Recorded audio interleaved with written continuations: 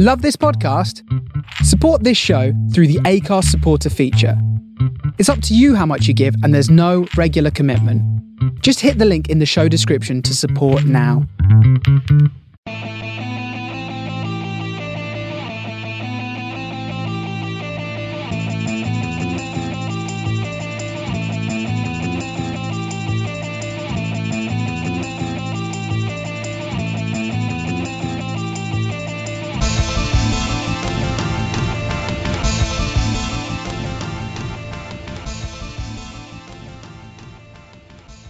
Hello and good evening and welcome to this week's Man on the Post podcast. I'm Chris. With me I've got Mark. Hello, Mark. Hello. Hello. And back from her European tour I've got Emma. Hello, Emma. Hi. So you went to Real Madrid and you went to Hamburg. Yes. So how was that? We didn't go to a game at the Bernabeu. We went to Getafe versus Real Madrid, which is sort of a suburb of Madrid. Which was really good actually, because it was quite nice to see almost proper Spanish football in a sort of typical smaller stadium rather than sort of just the, bright lights of the Bernabeu. So that was really, really interesting. And Real Madrid won 3-0, which was, great to see. We did do a stadium tour of the Bernabeu, which was just amazing. Although I get a bit seasick when I get to the top. You can tell I'm a fan of lower league football because I do not like going anywhere near the top of stadiums. Very high up. I had to stand with my back against the wall and wouldn't have a look over the railings. Oh, great. And now you're back in dear old Blighty. Yeah, and now I'm home. Right, well, this week we're going to talk about international matches. So I'm not entirely sure how long this will be, but we're going to talk England and all the joys of that yesterday and what this means for the World Cup. We're going to talk a little bit about Tony Pulis finding his players for diving, and we're going to talk a little bit more about the weekend's predictions as well. So, first of all, Mark, you only called highlights, didn't you? But Emma, I think you said you saw pretty much all of it. Yeah. What were both your impressions from watching the game? Personally, Schmeichel, Denmark goalkeeper, was the best player on the pitch. He definitely kept them in it for a lot of the game, and he was just making some absolutely inspiring saves, which, judging from that and other bits I've seen of him, I would not be surprised if a top club come in reasonably swiftly for him in the summer. I was surprised he stayed at Leicester. I'm surprised he's still there, but I can't. Yeah, he's watching him there. He was top class, absolutely top class. So I would be really shocked. Obviously, if Leicester get promoted, so maybe it's a question of when now. Maybe he would be maybe he would stay if he's in the top league, but I would have thought someone bigger will come in. So you think if someone like Thomas Sorensen was in goal, England would have done a bit more comfortably? Maybe. We weren't that inspiring to, with the chances that England had, but I would have said probably more of a 2-3 goal margin. Yeah. Well, the Denmark coach Morten Olsen said, I wish England luck in the World Cup, you'll need it. Yeah, I agree with him there. Yeah, it's probably sort of damning as a faint praise. What did you think, Mark? You saw that's a half an hour or so, didn't you? Yeah, I'd just got back into the country myself yesterday, so by the time I got to see it, I just saw the last half an hour. And if the previous 60 minutes was anything to go by, then it was a bit of an ordeal for anybody who was watching it. It was just the same old England. It's just far too predictable and far too slow, and it doesn't matter what formation we play and what players we bring in and take out. We just seem to play the same way, and Denmark have often been a decent side with 4 or 5 players or playing good sides in the Premier League. But even Denmark haven't got a great team these days, and we struggled to get past them. So we just don't seem to be going any further forward. But what we're going to do, we haven't got a big pool of players to pick from. Other than the players that we had or we've got in that squad of 20 odd. Who else would you pick? I was very surprised that he starts with players like Gerrard and Rooney. We all know what Gerrard and Rooney can do. Same with Ashley Cole as well. Was it not a chance to play players that haven't got as much experience? He can start Luke Shaw, or you could start at Oxlade-Chamberlain or people like that, because you know what Rooney's going to do. It's a chance to look at others, isn't it? You would think so. They've got nothing left to lose in a home game against Denmark, where just let him go out and play and what have you. But at the same time, you can understand that Hodgson's thinking, well, I know that Gerrard and Rooney are definitely going to play. I want to see who's going to be able to play well alongside them. So he's going to have to know who his midfield three are, for example, and who his other two strikers or his other wingers are playing up front with Rooney. So he's trying to find who's going to work well with them. But at the same time, okay, Gerrard is guaranteed a place, but what I saw, the very brief part of what I saw of Rooney and little bits I've read and heard today, Rooney can't really command a first team place, especially if Sturridge keeps scoring. Playing up the middle, Rooney's going to have to be the one playing the support role. So we're just got not going anywhere fast with this team. Yeah, you would definitely. I mean, you would definitely. It'd be a big call not to start Rooney, wouldn't it? Yeah, it's never going to happen, but it's blatantly obvious at the moment that if the way things are going, you would have Sturridge up the centre because he's the one scoring the goals. And Rooney doesn't play as the central player at Manchester United either, so why would he play there for England when that's not his best position? No. You know? I think Hodgson said that he was happy with the player's desire, and he thinks he's been given a couple of good news sort of headaches in the fact that some people played very, very well, and that he thinks that he's got one of those sort of good problems in the fact that lots and lots of people are sort of playing well. Can you see that as well? Or do you feel that maybe his selection headaches are due to the fact that he hasn't got the sort of pool of talent that he wants to choose from? What do you think, Emma? I think there's a lot of competition for certain places, which obviously is good, but it's not such a selection headache as in sort of the style you're going to play or the people that I don't know how to word it, like the people that the people that work well together, but is it worth putting people that work well together if they're not the best person in their position? Yeah. I think that's the sort of, for me, that's what I would think of when I think of an England selection headache. Yeah. I think Lallana did well when he came on. He got the assist for the goal. Raheem Sterling got man of the match. Luke Shaw did well when he came on as well. Maybe there's hope in the future, if not for this World Cup. You never know. Well, Lallana's a good little player. You know, he's a clever player, and they're always going to do well, especially in international football. You know, England still make the mistake, I think, a lot of the time of throwing in players who are good runners. You know, we've got James Milner, we've got Jordan Henderson. You know, they've got lots of energy to get around the field and all that, but they're not necessarily suited to international football. I think Lallana is. You know, he's a good, clever, thoughtful player. You know, good passer, good vision, gets his head up, has a look. He's one of those type of players, and they always do well in the international game. Yeah, not one of those that sort of runs around a lot, which is the typical English sort of stereotype, isn't it? Yeah, you don't see those players in the Spanish team, do you? Or the German team. They're all proper, footballers with a footballing brain. Yeah, you don't often see Pirlo running around a lot, do you? Well, exactly. The fella's never run more than 5 yards at a time, and look at him, he's top player. Well, England named their 23-man squad plus 7 standby players on the 13th of May. They've then got a friendly against Peru on the 30th. 2nd of June, they name their final 23-man squad. And then 4th and 7th of June, there's friendlies against Honduras and Ecuador in Miami. So there's 3 games left in which fringe players can push themselves forward. So do you think it's too late for anyone to make a late charge? Personally, I think the 30 or so that he's picked for this squad are the ones that he's looking from. It's very hard to see outside. People like Gareth Barry have been mentioned, but I think if Gareth Barry wasn't getting picked now, or anybody like him, that aren't injured, then it's unlikely that in the 10 games remaining of this season, they can show anything that's going to make them worth being taken to this final selection process before the whole thing kicks off. Yeah. What about you, Emma? Any late names you can think of? No, I have to agree there. I think that it's now. I think he should now focus on the players that he's already looking at. I don't think there's anyone in my mind that particularly sticks out that has been so good this season that hasn't already been included.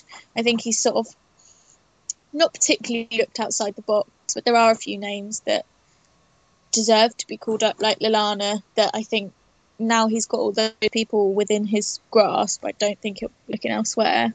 I think he'll focus on them. Were you happy with the midfield? There was Gerrard, Henderson, and Wilshere in midfield. along with, well, I suppose Sterling was along a front three.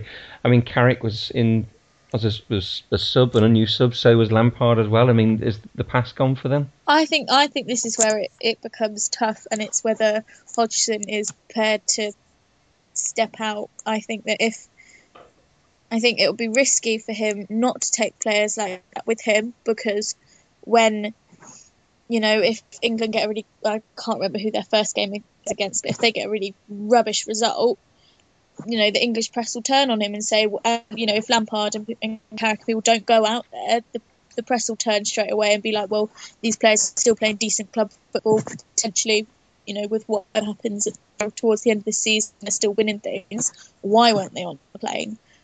Whereas you flip it round, and if they do really well in their opening game, the press will report, well, they've had their time, they're done, we're looking to a new England. So it's really just the way they perform. I personally think, Lampard's a great person to have around, but for me, I think his England career is done. And I think there's a lot of people that, I don't suppose a lot, but there are, I'm a true believer and you should play at your age level. So you've got the under 18s, under 21s, and I think there's a lot of sort of now young 20-year-olds that may not yet be as good as Lampard, but Lampard and Gerrard, they were all chucked in when they were at that age, so surely these people deserve a chance to step up to the plate and show what they've got, rather than just living in Frank Lampard's shadow. Yeah, you're good enough, you're young enough, as they say, or old enough, as they say. Elsewhere, Scotland beat Poland 1-0, a match which Gordon Strachan said was pretty much irrelevant because it means nothing because they're both playing each other in the European qualifying. It meant absolutely nothing because there will be changes, said Strachan, inspiring his players that fought so well for that victory. Wales beat Iceland 3-1. Gareth Bale was pretty inspiring. Sam Vokes and James Collins scored. Cyprus drew 0-0 with Northern Ireland. And Republic of Ireland lost 2-1 to Serbia. Martinelli was pretty pleased with the way they played. He thought they missed a few chances, and if they'd sort of taken a few of those at the start, then they could have been a different scoreline all round. Anybody see any other games at all? No, but there's some good results there.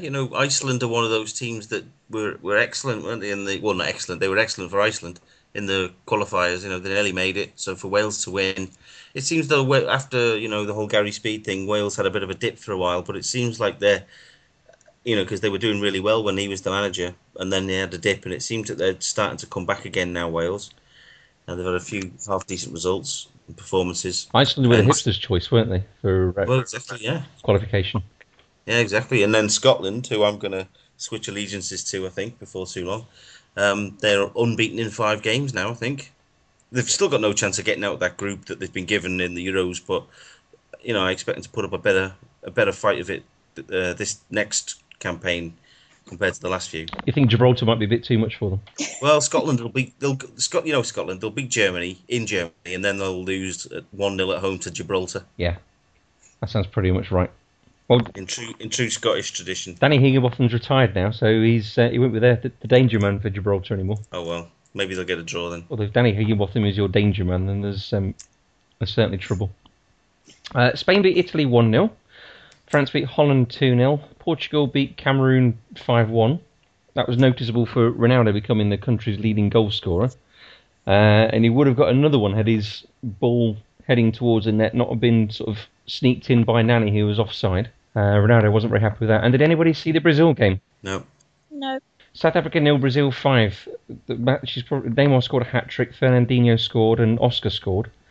But I think the match is probably most famous for the little boy pitch invader. I think he must have been about 7 or 8 years old.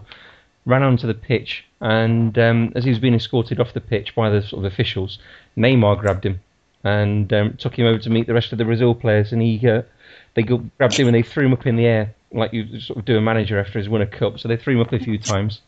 And David Luiz took some photos of this little kid with Neymar before the boy's dad took him off. It's on YouTube. If you get a chance to have didn't drop it. Yeah, well, if it was Taffarel in goal, then maybe. But yeah, if you get a chance to look at that on YouTube, it's quite a nice little moment also. One other thing I was going to talk about is Kosovo. Did anybody see this story at all? No. Nope. They played their first match. The political situation with Kosovo is obviously quite odd in the fact that they've been recognised by 100 countries as being independent, but Serbia won't. Serbia still believe they're part of an integral part of Kosovo is still an integral part of Serbia. It's where the Battle of Kosovo took place, and quite a sort of spiritual homeland for Kosovo Serbs. Russia won't recognise their independence as well, but quite a lot of the countries did. So they had a non-FIFA recognised match against Haiti, with which they drew 0-0 on the basis that there were no anthems played and no flags flown. Serbian FA gave their authority. So Kosovo could have players such as Berami, Janissai is well documented, Zertin Shaqiri, and somebody else who also plays for Switzerland but was born in Kosovo as well. So political situation changes for Kosovo. They could have a hell of a team.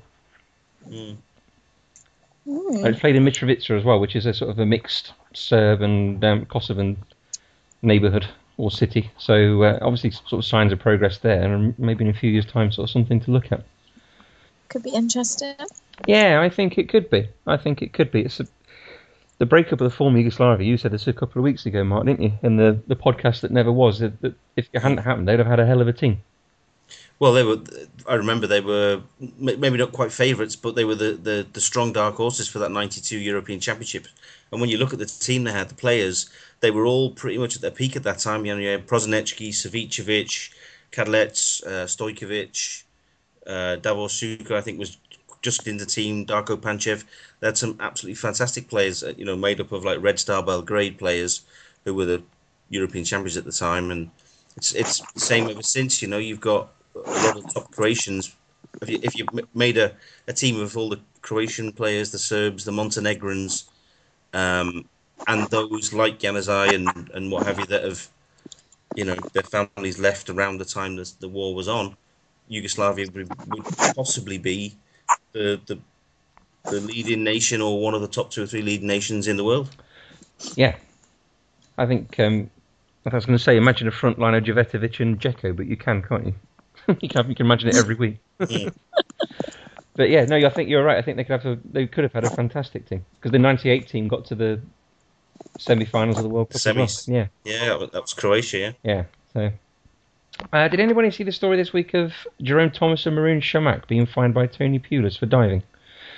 This was in the draw with Swansea. Pulis said they'll pay money for that. They'll both be fined. It's a disease one we're almost rid of, but if people do it, they've got to be reminded it's not right. Pulis and Jerome Thomas both apologised to the referee after the match, and he said it's something he's very strong on. Good. Yeah.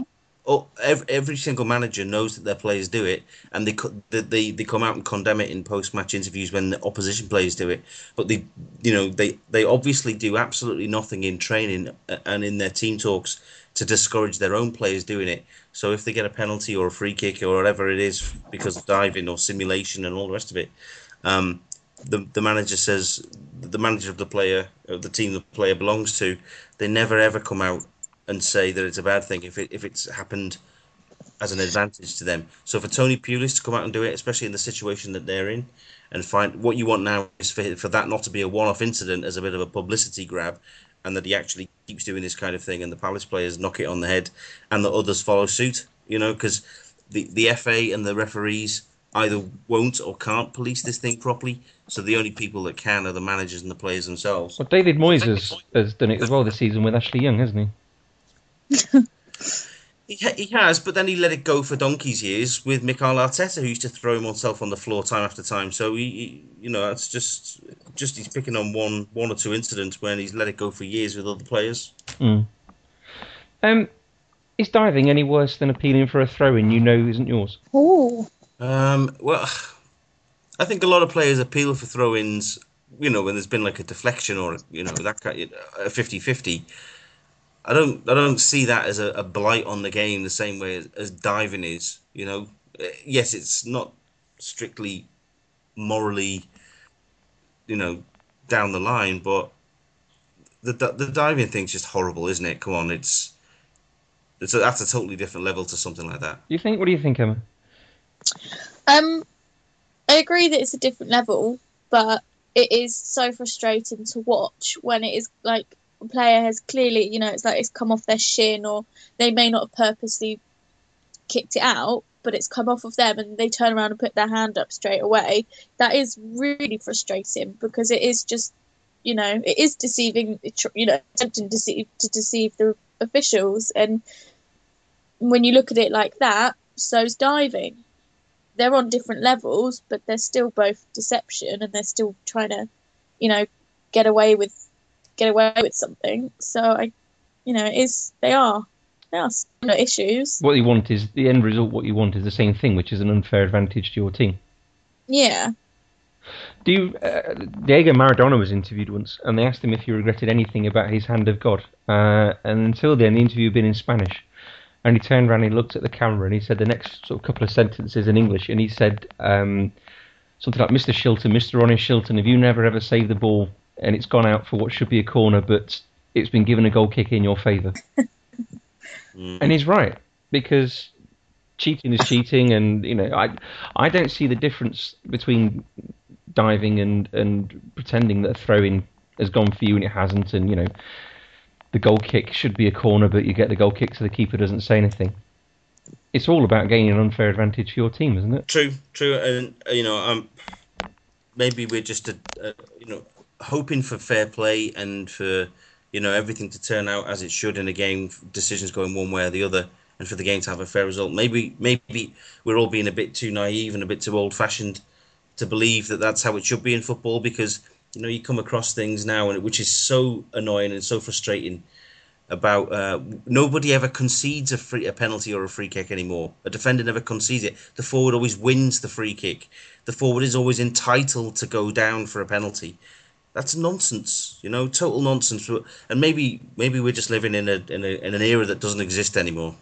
Yeah, Gareth Bale annoyed me last season. He was brought down in the area and was given a yellow for a dive. And he said, well, there's contact, therefore it's a foul. And there's nothing like that in the rules at all. Contact doesn't necessarily mean a foul.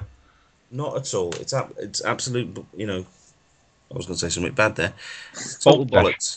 Oh, go on. It's bollocks. I'll say it anyway. But you're right. I mean, cheating is cheating one way or another. And unfortunately, the stakes are so high these days, even in lower league football, and it's creeping even further and further down. The stakes are so high that it's never gonna be reversed, I don't think, unfortunately. Is it limited to football, do you think?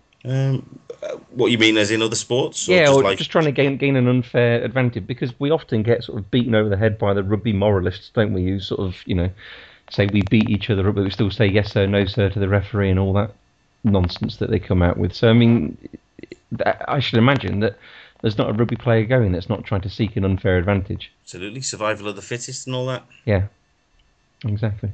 I mean, I think it's wherever there's money involved, there's always going to be something, or whether there's a prize at stake, there's always going to be something like that, isn't there? Mm-hmm. And well, this is where you could argue that the argument for more technology in football comes in, because if you look at a sport like even like ice hockey or something, they've got cameras and they've got people watching what's going on like upstairs, and as soon as something happens and the referee isn't 100% sure, within seconds they've been up the upstairs, in inverted commas, has whispered in their ear, no, it's not, carry on. And if we want to, I think it's never, one person or three people, or if it goes up to 5 people on the pitch, are never going to be able to see everything that goes on. Whereas if you've got that eye in the sky, whether it would be able to be sort of stamped down on more. Well, it's interesting, because quite often the argument given against technology in football is the fact that it's such a fast-flowing and sort of free-moving game. But if they use it in ice hockey, then there's evidently an argument you could use it in football as well. It does. I mean, it does slow the game down, but it doesn't with a game like football. If it's gone out through a throw-in anyway, it won't take someone more than 10 seconds to reverse a film by 10 seconds and watch it back and say, no, that's right. It would just carry on, and the more we use it, and the faster it would become.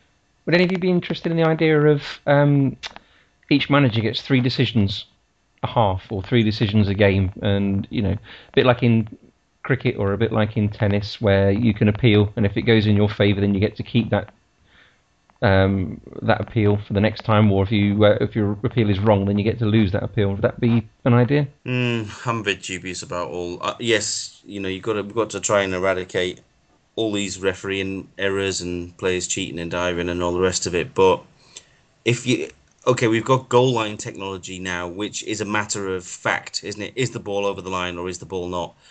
It's then a case of where do we draw the line? Where do we stop? The more in technology we introduce, how much can we be 100% certain that player A hasn't tripped player B?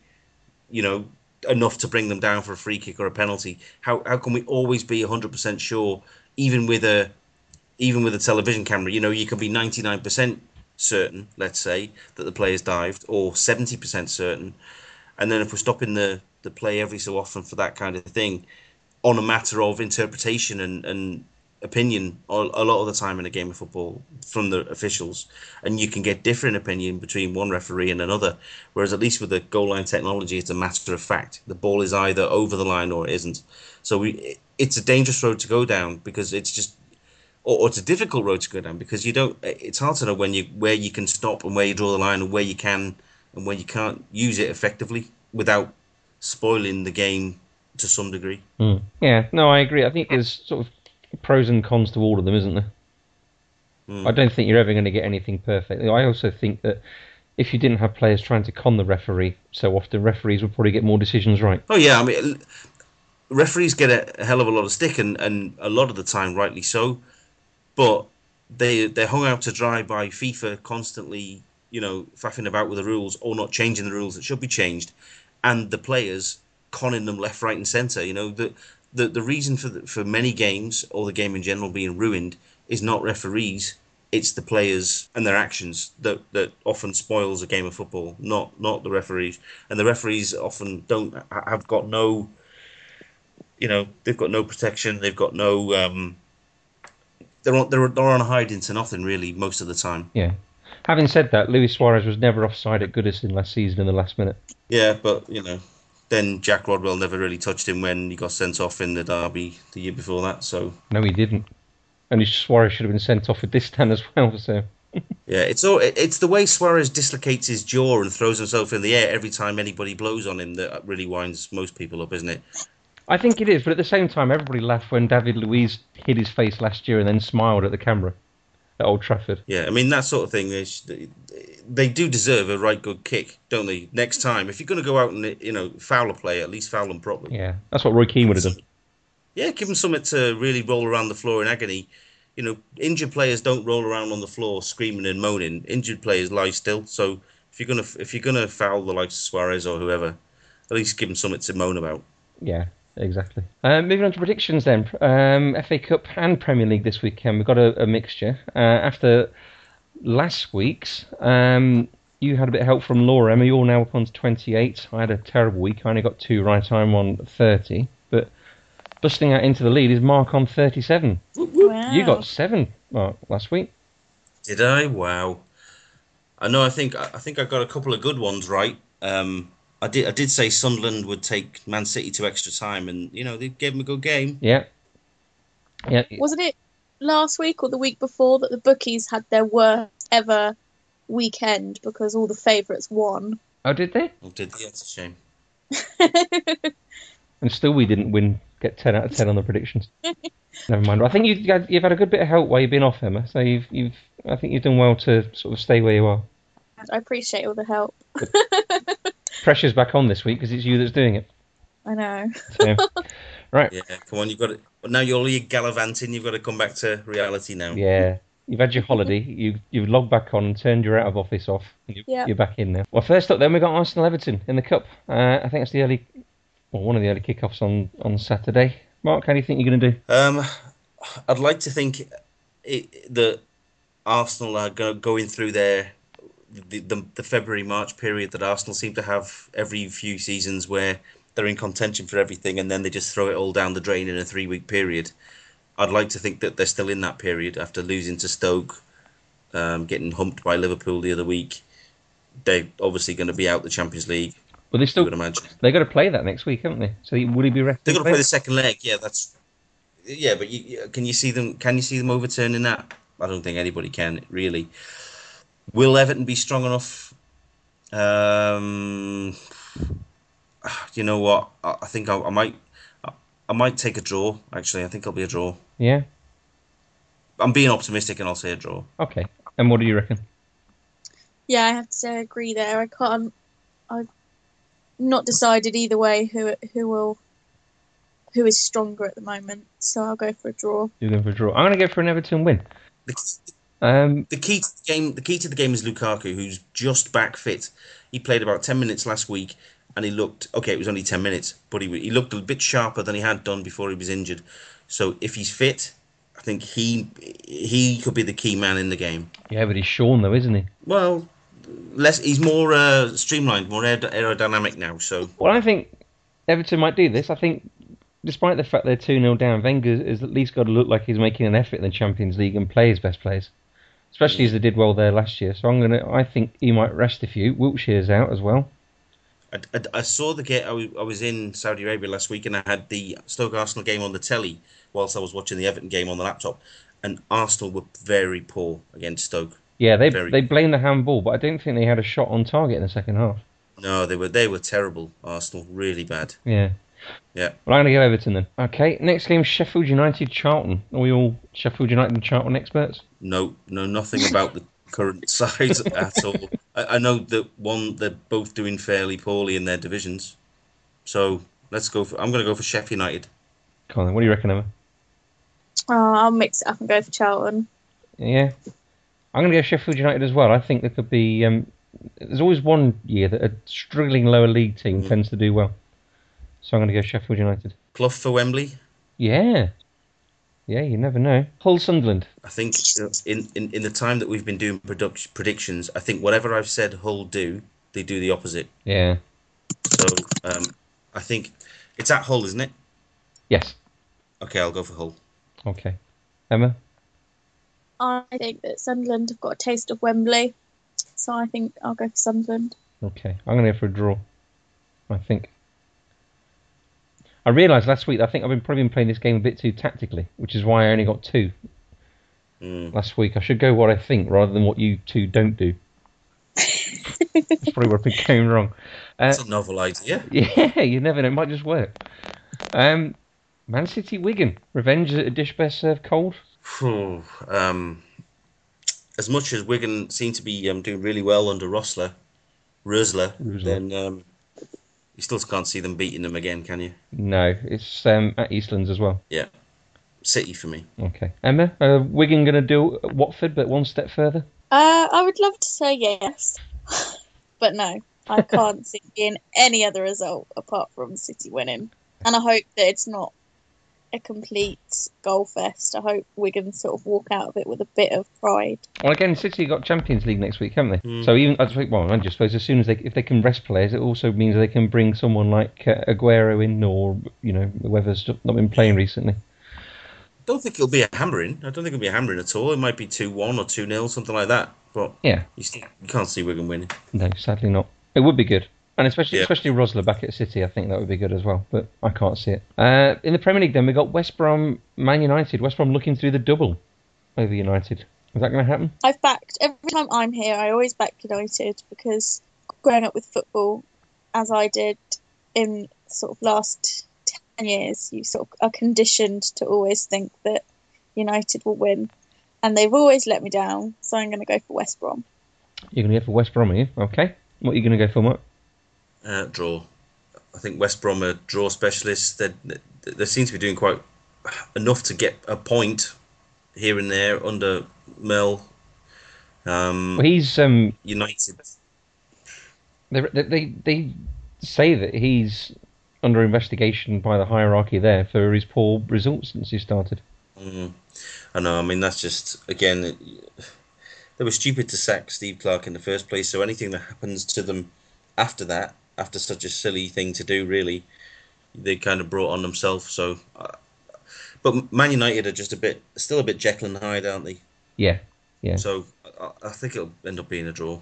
You think it'll be a draw? Okie dokie.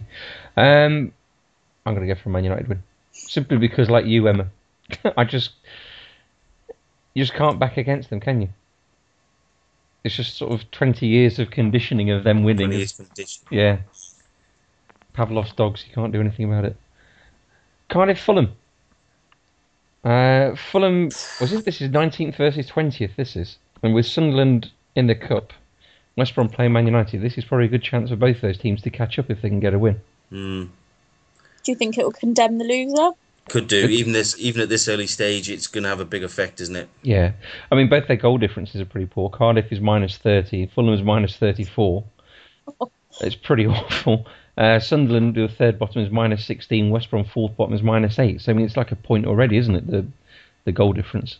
Yeah. But McGathie's the relegation specialist, isn't he? Or anti-relegation specialist. I think it'll take one goal to win this game, I would imagine. Well, it'll probably be 5-0 now, but if there's a goal in this game, that's got to be the winner, isn't it? You'd imagine. Yeah. I'll go Fulham. So.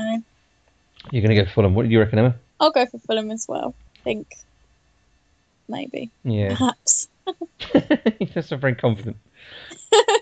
I'm going to go Fulham. I think the McGath factor is not to be underestimated. Crystal Palace, Southampton. Southampton are pretty much they're ninth, aren't they? Or they're not going to go anywhere particularly higher. They're not going to go any particularly lower. What have they got to play for? Palace have got everything to play for. Yeah, some of the Southampton fans that I sort of are friends with are a bit nervy about this one. You're friends with Southampton fans? Well, I have to. Yeah? Yeah. It's a hard life. That's been a tough gig the last few years, hasn't it? Just a bit. 2008 must have been as good as it got for you. Yeah, as good as it's going to be for a long time. So you think Southampton, do you? I can't see them. Well, no, I can't see them losing it. I can't see them throwing it away. So, yeah. You think Southampton? I'll go for Southampton. Okay. Mark, Southampton, or are you going to go for the incredibly honest Crystal Palace? Again, Palace seem to do the opposite of what I predict most weeks. And, at home, they seem to be doing quite well, so I'll go for a draw. You have a draw, okay. I'll go for a Palace win. I've got a feeling that Southampton aren't all that much on the road. I'm probably wrong, but I'm going to go Palace. Norwich versus Stoke. Stoke's last 4 games are, I think, something like Liverpool, Chelsea, United and Man City, aren't they? So Norwich need to win everything between now and then to give a chance of staying up. They're 15th at the moment, but they're only 4 points off the relegation. Yeah. I'm gonna take Norwich for this one. Yeah? Yep. Emma, what do you reckon? I went for Norwich to get relegated at the beginning of the season, so I'm going to have to go Stoke. You went for Norwich to go down, did you? Yeah. So the bottom 3 at the moment is... Say that again, sorry. They've got to start losing. Well, they're certainly doing that for you. Sunderland, Cardiff and Fulham. Who's going to stay up then? Sunderland. I think you might be right. I don't think you want to walk into the changing room, would you, on the last game of the season and face Gus Poyet having just been relegated? No. I wouldn't fancy that. I'm going to go for a draw. No, I'm going to go for a Stoke win. Okay, last game. Chelsea-Tottenham. Anybody see Spurs doing a hoodoo over Chelsea? Because this is Chelsea at home, and of course they've never lost at home under Mourinho. Chelsea didn't have a great start to the season. They were kind of average. They picked up a bit, and the last couple of games that again they've struggled. I mean, they struggled against Everton. They struggled against somebody else that I saw. And Tottenham have got to keep winning games now to keep up with Liverpool and what have you. And if Arsenal do start, the wheels come off big time. Tottenham have got to keep winning to keep the pressure on them to maybe overtake them for the 4th place. So I don't necessarily think Chelsea will lose, but maybe Tottenham will get a point. Well, Tottenham are 5th. So I'll go for a draw. You're going to go for a draw. Tottenham are 5th. Above them in 4th is Man City, but they've got those games in hand, so if you sort of assume they'll win. They play the same number of games as Arsenal and are 6 points behind. Same as Liverpool, they're 6 points behind Liverpool as well, so it's not beyond them by any means. Everton have got a game in hand and are only 5 points behind Tottenham in 6th, so it's not beyond them by any stretch of imagination. And I think the only way that Sherwood's going to keep his job beyond the summer is if he qualifies for the Champions League, because although he's got a contract that goes for a bit longer, I think if they don't make it to the Champions League, they'll go out and get a big name coach in the summer. I don't think they'll stick with Sherwood. So what if he gets 5th and wins the Europa League? I still don't think that'll be enough for him. I think Tottenham want Champions League, and that's the end of it. I think everything they've done for the past 5 years is geared towards getting in the Champions League. They did it once, they had a good run, and everything ever since has been, we must get into the Champions League, whatever we do. And they just keep missing out for one reason or another, and I don't think they can keep letting that happen. No, I think you're right. Maybe they would have kept Bale if they got Champions League. Yeah. You never know. Emma, what do you reckon? Yeah, I think Chelsea. You think Chelsea? I think I'm the same as you. Despite the way they played against Everton, they still won, didn't they? That's the thing. They did, but I mean, they were, first half, Everton completely outplayed them, Mm. And even in the second half, when they were the better team, they weren't that much better. It was a poor goal to concede in injury time, actually. So if Tottenham can play anything like Everton did that day, Tottenham have got more of a cutting edge up front if Adebayor's on form than Everton have got. How Everton had that day. So yeah, that's a very big if. Right. So, well, that brings us to the end of our predictions. Has anybody got anything else they want to bring up or mention or talk about? No. No? All good in the Emma Hood? It is. Oh, I just would like to say that I have almost finished reading my copy of The Football Pink, and it was really, really good.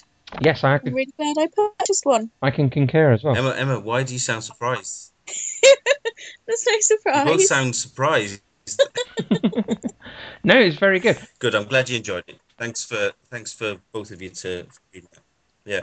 No, well, there are some really good writers involved, and that's kind of what the whole thing's about. Is just getting people to write good stories, whether it's nostalgic stuff or up to date stuff or something a little bit quirky, a little bit different, and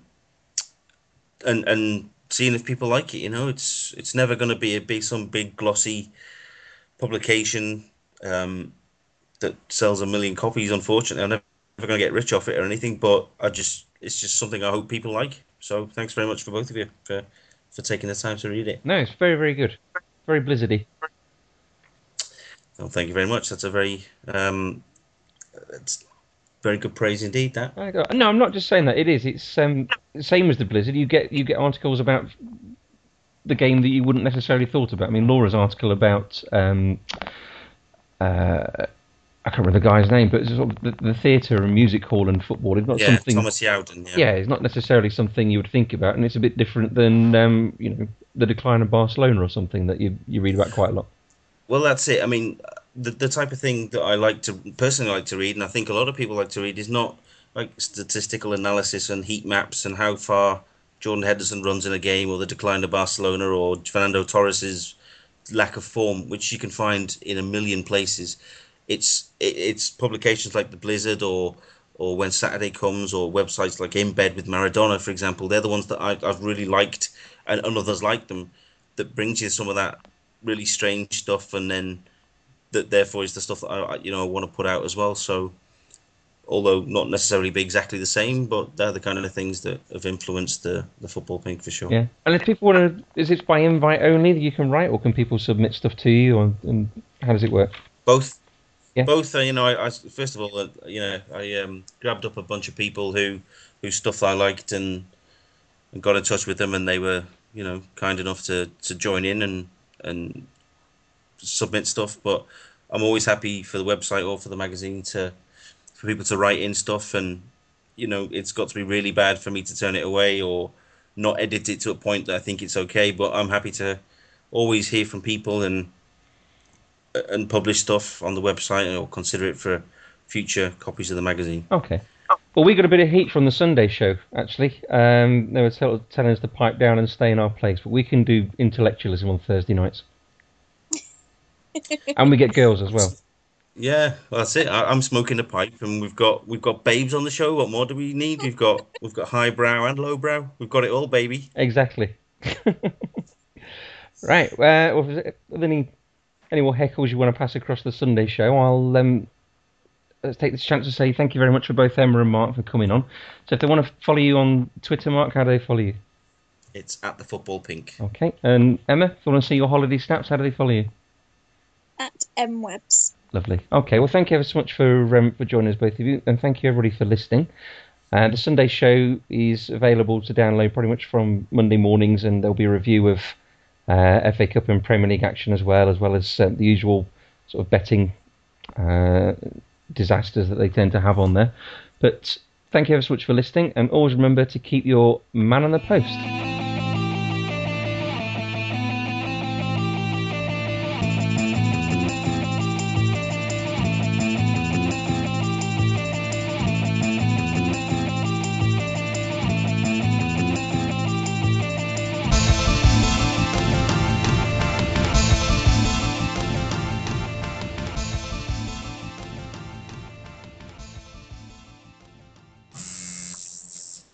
Hello?